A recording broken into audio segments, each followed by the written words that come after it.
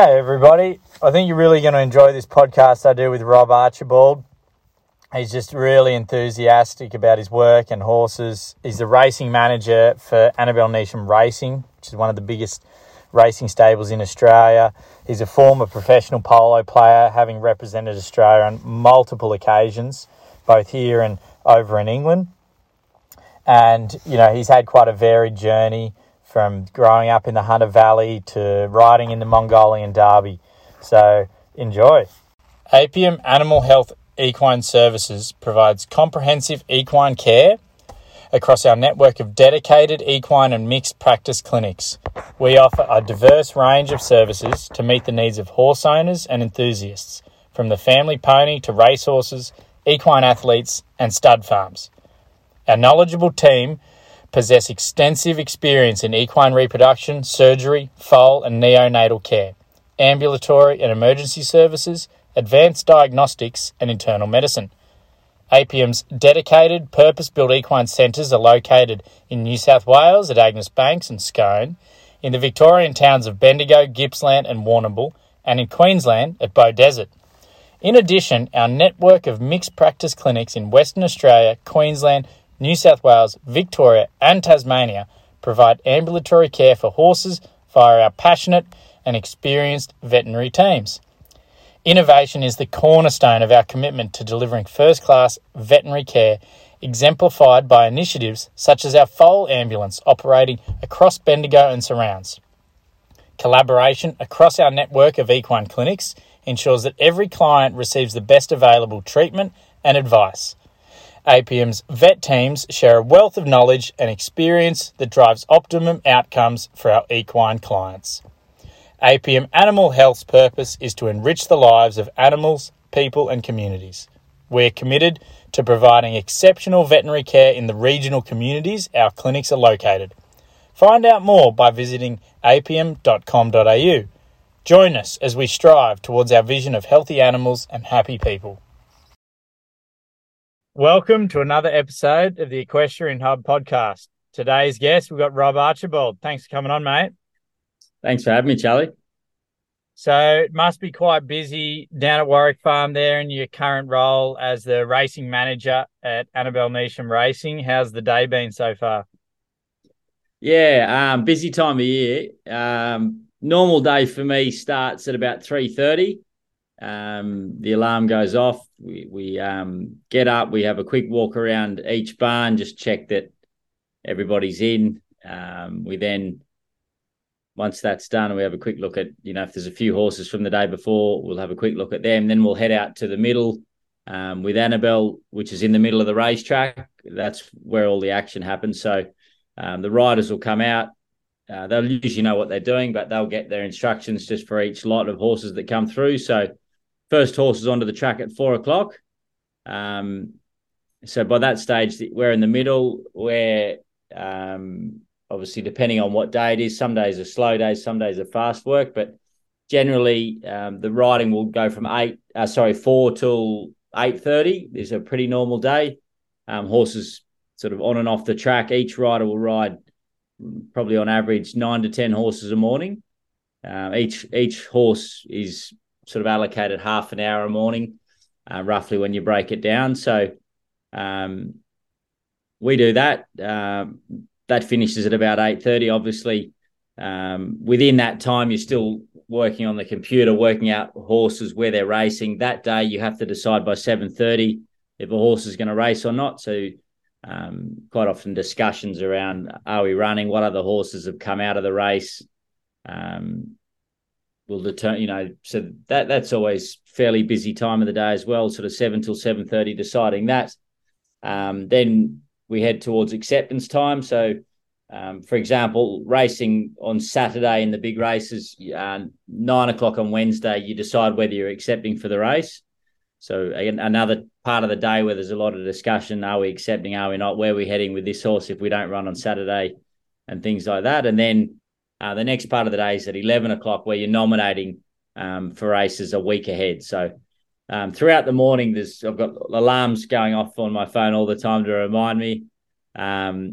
So it's just little bits happening, plus all the time you're working on the horses or you're watching the horses. how they're going, how they're moving. Just from a horse point of view, the horses will come out, they'll trot 2 laps just to make sure we're happy with the way they're moving, and then they'll go out and do their work. Then they come back past the tower, give their feedback saying, yep, I'm happy, horse is moving well, or wasn't quite happy with the way this one was moving.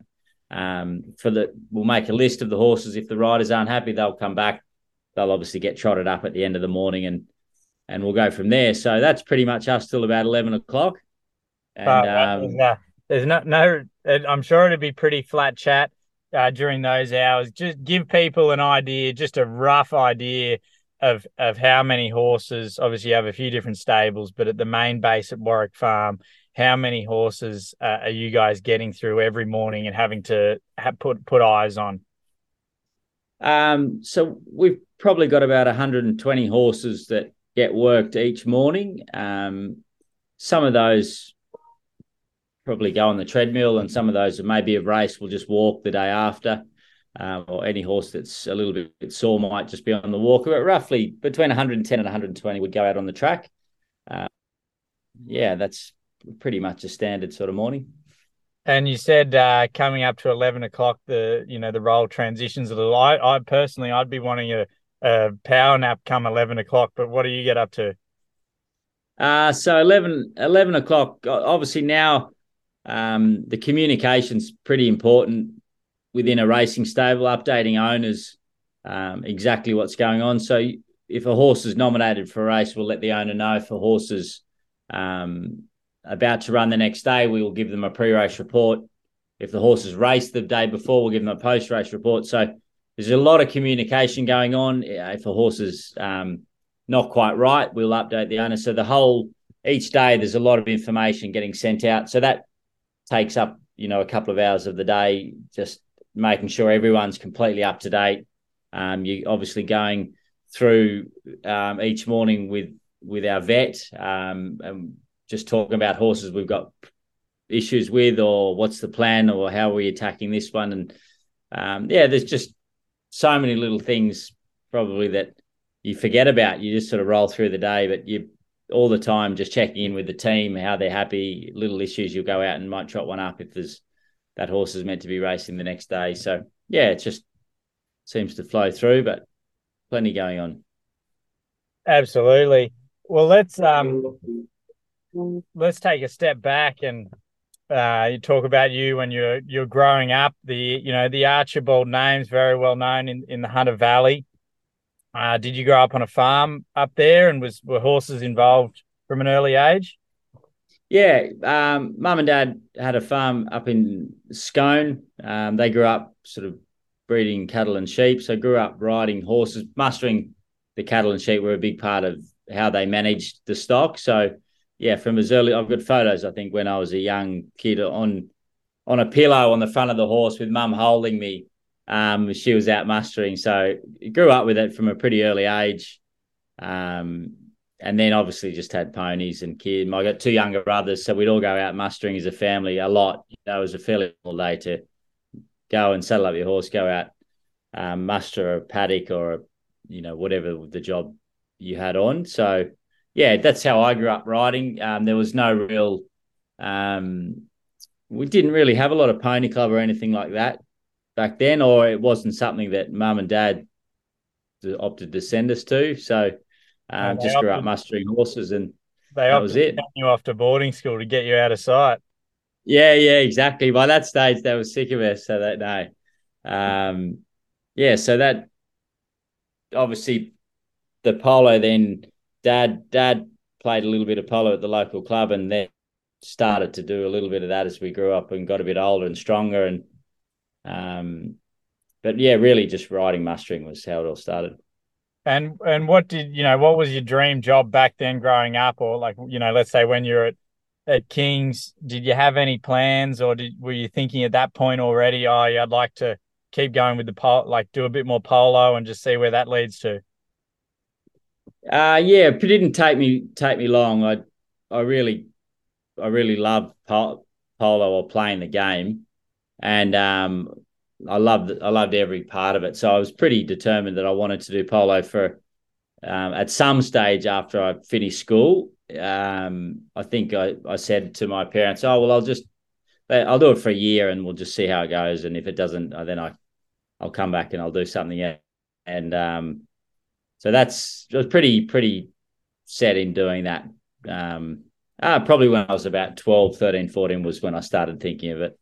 But And how does someone get into, being a polo professional? Did you have a plan? I'll go and work for this person and go from there? Not really. Not really at all. No, I just thought I wanted to play, and that obviously would have started by just playing at Scone or just trying to improve and get better. At that, as I got a little bit older, sort of 16, 17, started to meet a few other people that had been overseas.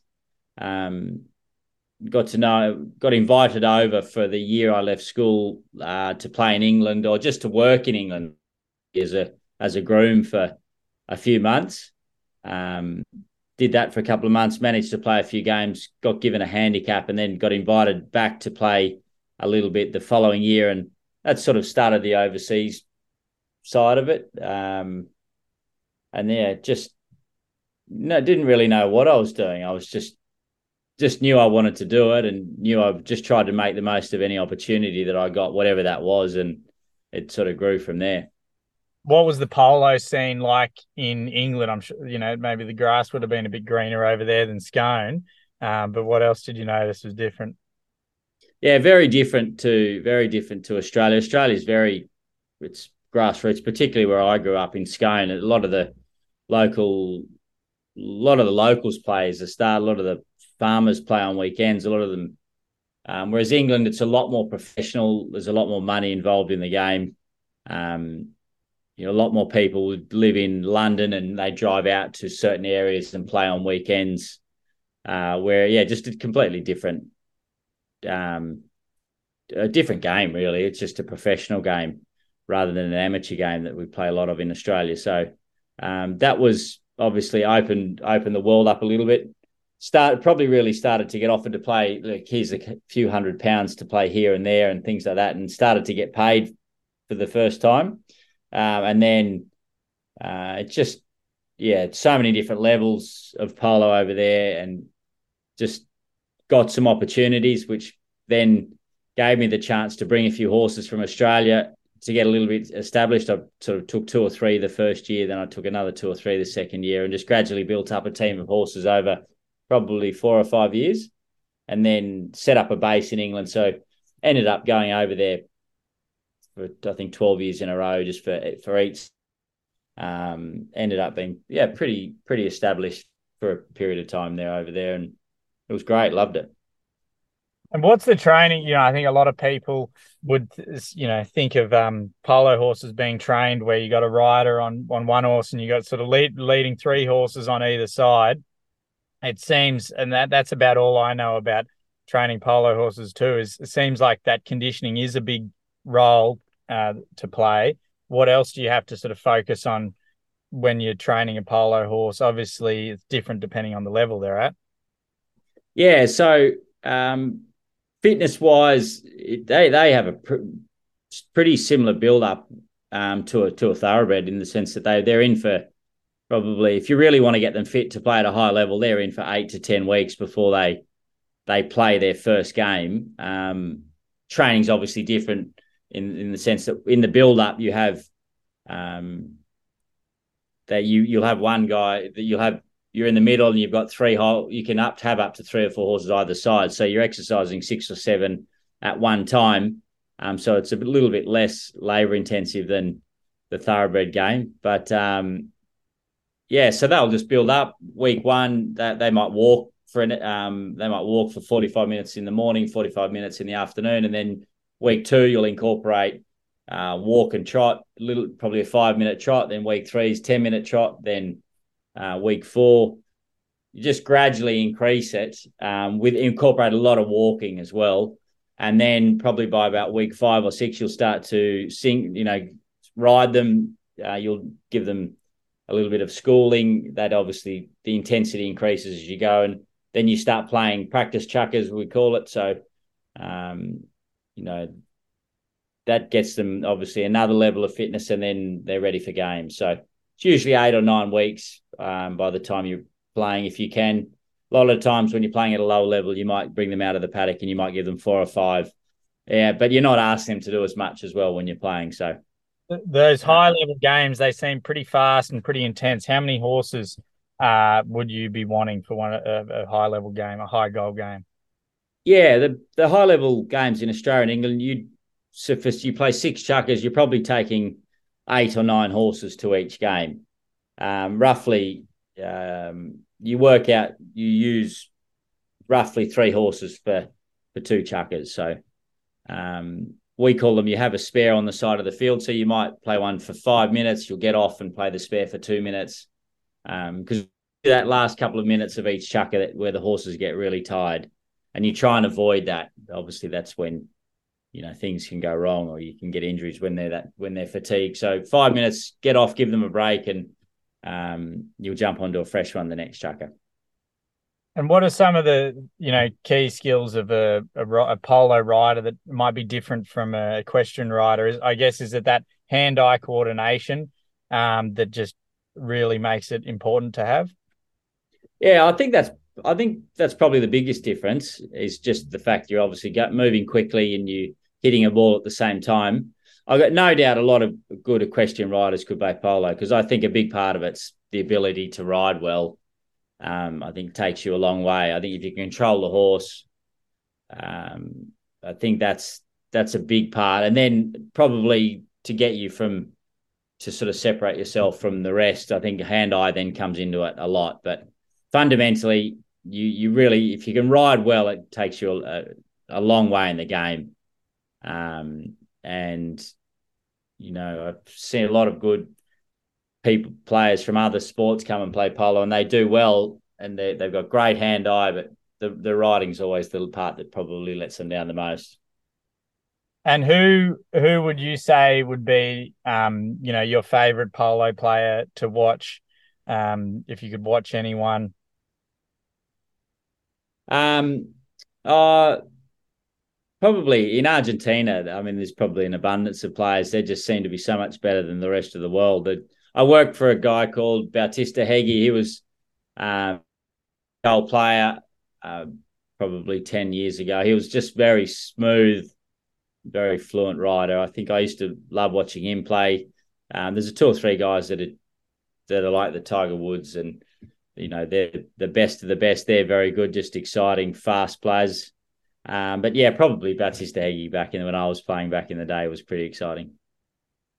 And what led to you moving away from polo? Is there a bit of a time limit, or did you just sort of see your priorities shifting? Yeah, I think I just decided that I just couldn't. I thought to myself, I've had a great time. I've travelled around the world. I didn't want it. Wasn't a sport that I thought I could do for the next 20 years, in the sense that I didn't feel like there was much, probably not, there wasn't much more to do, but I felt like I'd probably done as much as I could do. And I just wanted a bit more of a challenge, wanted to do something different. And polo's a funny game financially. You invest so much money in your horses, and the better you are, the higher level you want to stay at, the more money you have to spend on your horses. So I could see it was just a bit of a revolving door. The better I wanted to stay at, the more money I had to spend. And I did that for a long time. And I just thought I couldn't see any way of, I thought I could be here in 10 years' time in the same position with some nice horses, but that'd be about it. So I thought it was a good time to change while I was still pretty young. So I think just after I was 30, I decided to stop. So I didn't really know what I was going to do, but I just knew that I had to stop while I could. And that led, in that time, you represented Australia on a number of occasions, didn't you? And both alongside your brother as well. Is that right? Right. Yeah, I was lucky enough to play for Australia a fair few times, and played with my younger brother a few times while doing it, which was good. So they're pretty fond memories. Yeah, you don't do it very often with polo. You probably get 1 or 2 games a year playing for Australia. But I certainly love doing it. Yeah, and especially with your brother, it made it pretty special. Yeah, that would have been awesome. I'm sure there'd be a bit of ribbing going on. And then what at what point did you see racing as the next step for you?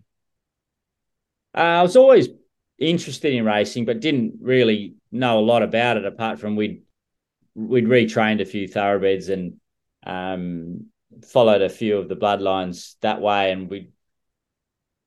but it was really just a chance meeting. I think Gay was in the Hunter Valley looking at yearlings at the time, and I think I got invited to dinner with. She was having dinner with a group of people, so I met her, and she asked a few questions. Said, "What are you doing?" I said, "Oh, I'm not really sure. I've just stopped playing polo. I'm at home with helping mum and dad on the farm." She said, "Oh, why don't you come and work for me?" And so I pretty much did that. I just went and worked for her for a year. I think I stopped playing polo in April, and then in May I went and worked for her. Just started at the bottom really. Used to start there at 3 o'clock. I'd muck out boxes for an hour, which was a bit of a shock to the system. I hadn't done that for a while. So mucked out box for an hour, then we jump on horse at 4 o'clock, and then you ride all morning. Then you'd come back and you do the afternoon shift, and you'd muck out boxes. You'd take horses for a swim or a walk or whatever it may be. So when probably the best thing I ever did, although at times through the year I used to think to myself, God, not sure what I'm doing here, but it was great because it was learning the racing game probably in a quick way from the ground up. She was great. She gave me a lot of opportunity there in the sense of meeting a lot of people. We went and looked at yearlings. She'd say, "Come on, we're going up to the Hunter Valley for a couple of days." So she was fantastic. She gave me a really great year working for her, getting a good understanding of it, or just the basics of it, and pretty much realised how hard you had to work to make a go of it. So I had this pretty luxurious life playing polo for 10 or so years, and it was a good starting point. You're going to have to work hard if you're going to make a go of racing. That's right. Gay had certainly humble you at 3 or 4 o'clock in the morning. Yeah. Well, that's how right. The polo career was long gone after you forget about that once you've started working for Gay. But no, I loved it. It was a good start, and it gave me a few opportunities as well. And what was the next step for you in racing after Gays? I then worked in England for a couple of years. I worked for a guy called Hugo Palmer over there, just riding out in the morning, similar sort of thing, just working for him, running one of his barns.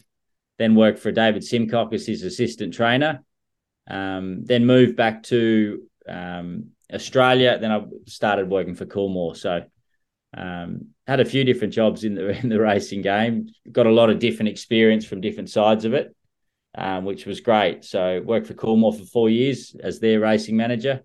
They were very good. They gave me a job when they didn't really need to, which was a big help to me at the time.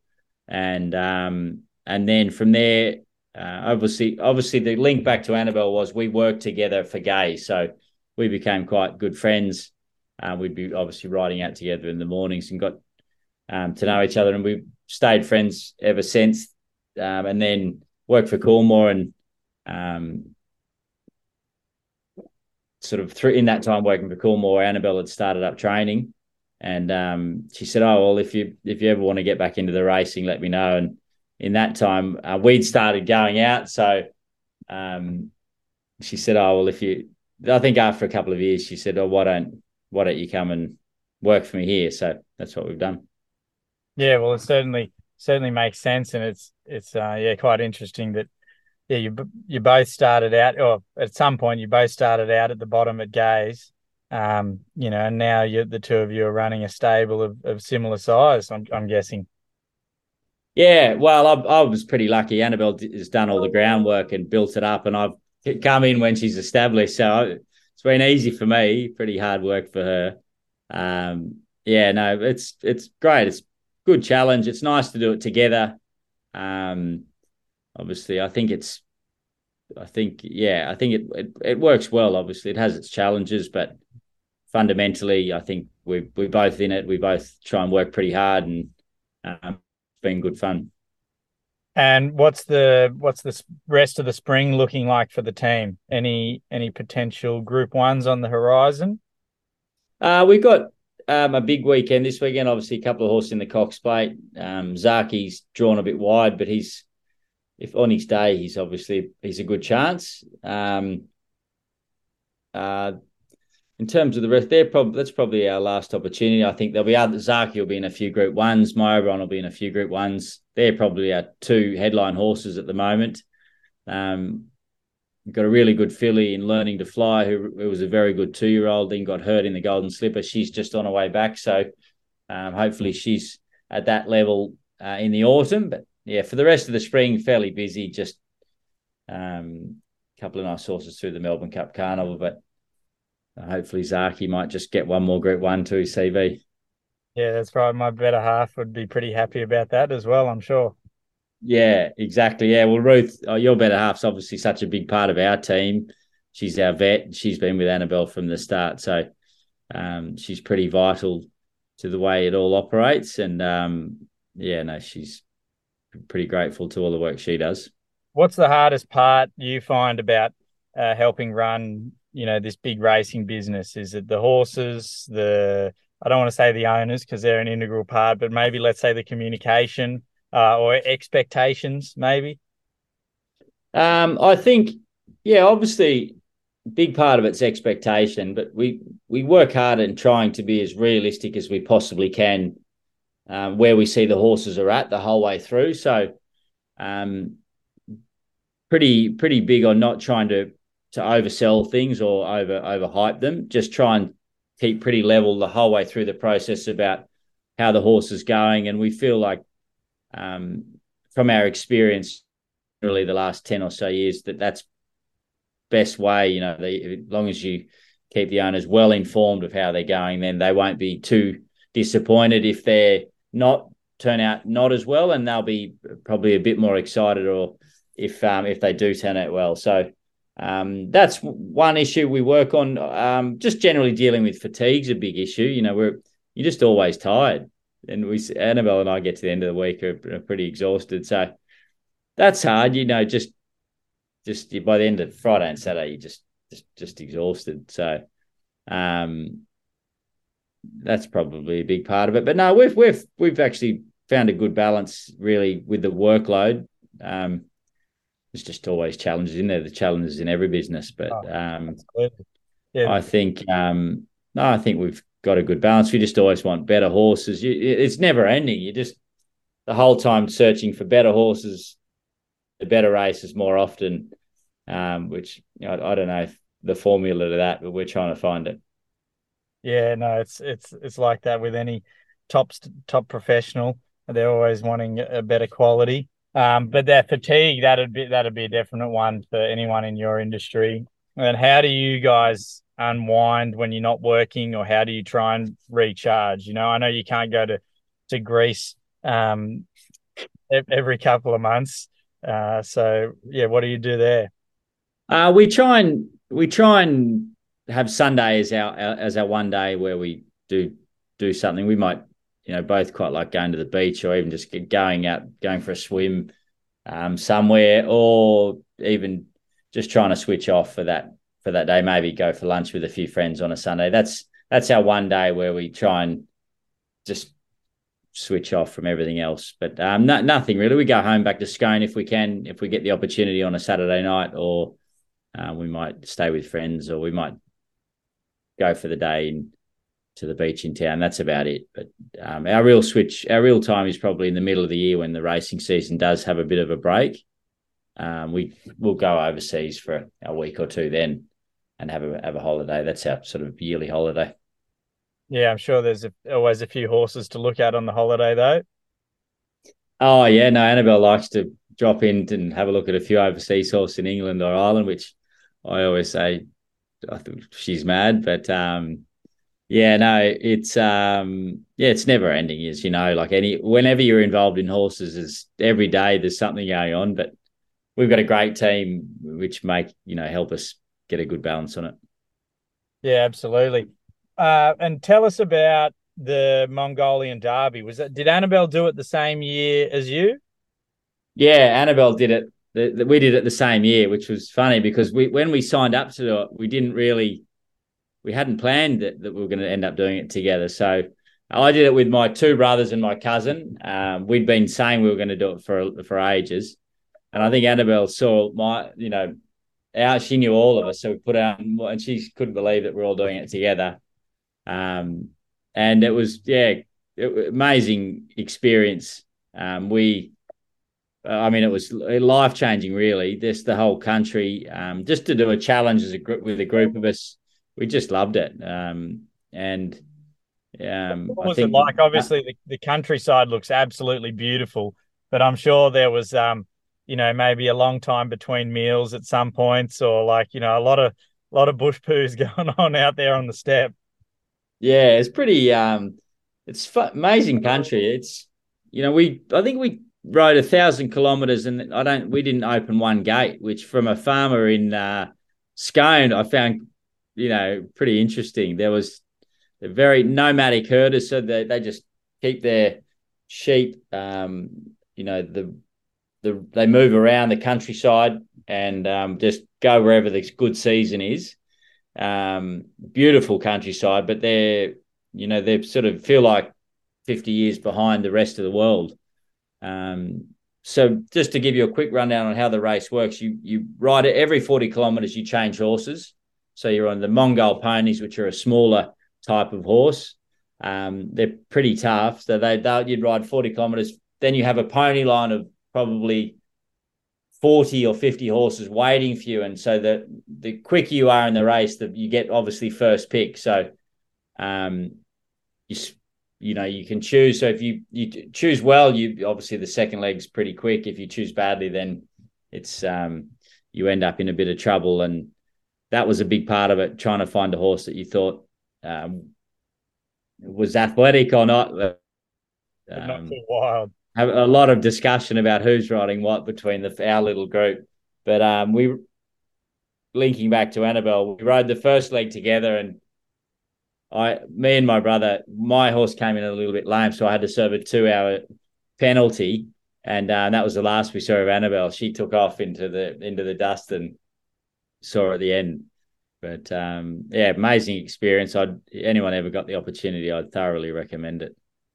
Yeah, I'd love to go. I was meant to go, not in the Derby, but just on holiday and to ride over there with my aunt back in 2007. But I broke my leg playing polo cross up at the Coonabarabran Expo about 2 weeks before, and I thought, yeah, Mongolia is not the place you want to go with pins sticking out of your foot. No, it wouldn't be. I don't think. No, definitely not. But it was. It was surprisingly that they were.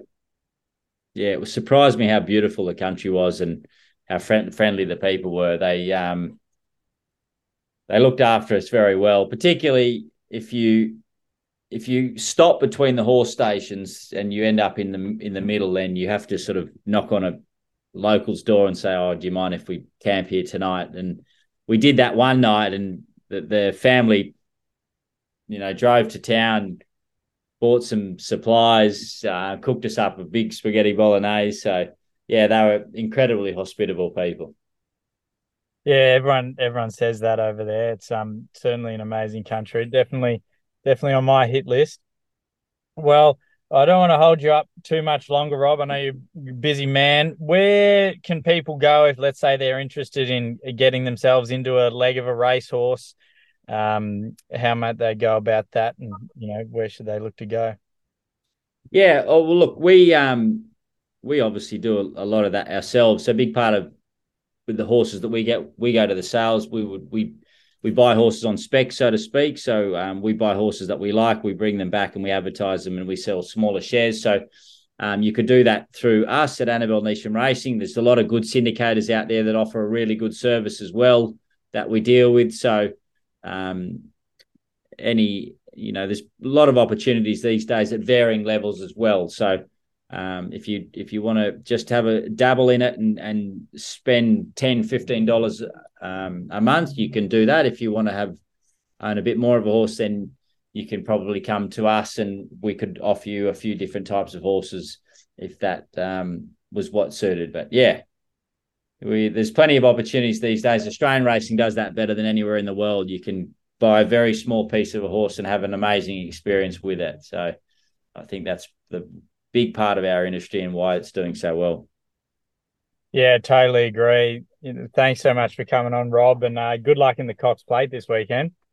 Yeah, thanks, Charlie. Thanks for having me. It's been good to talk.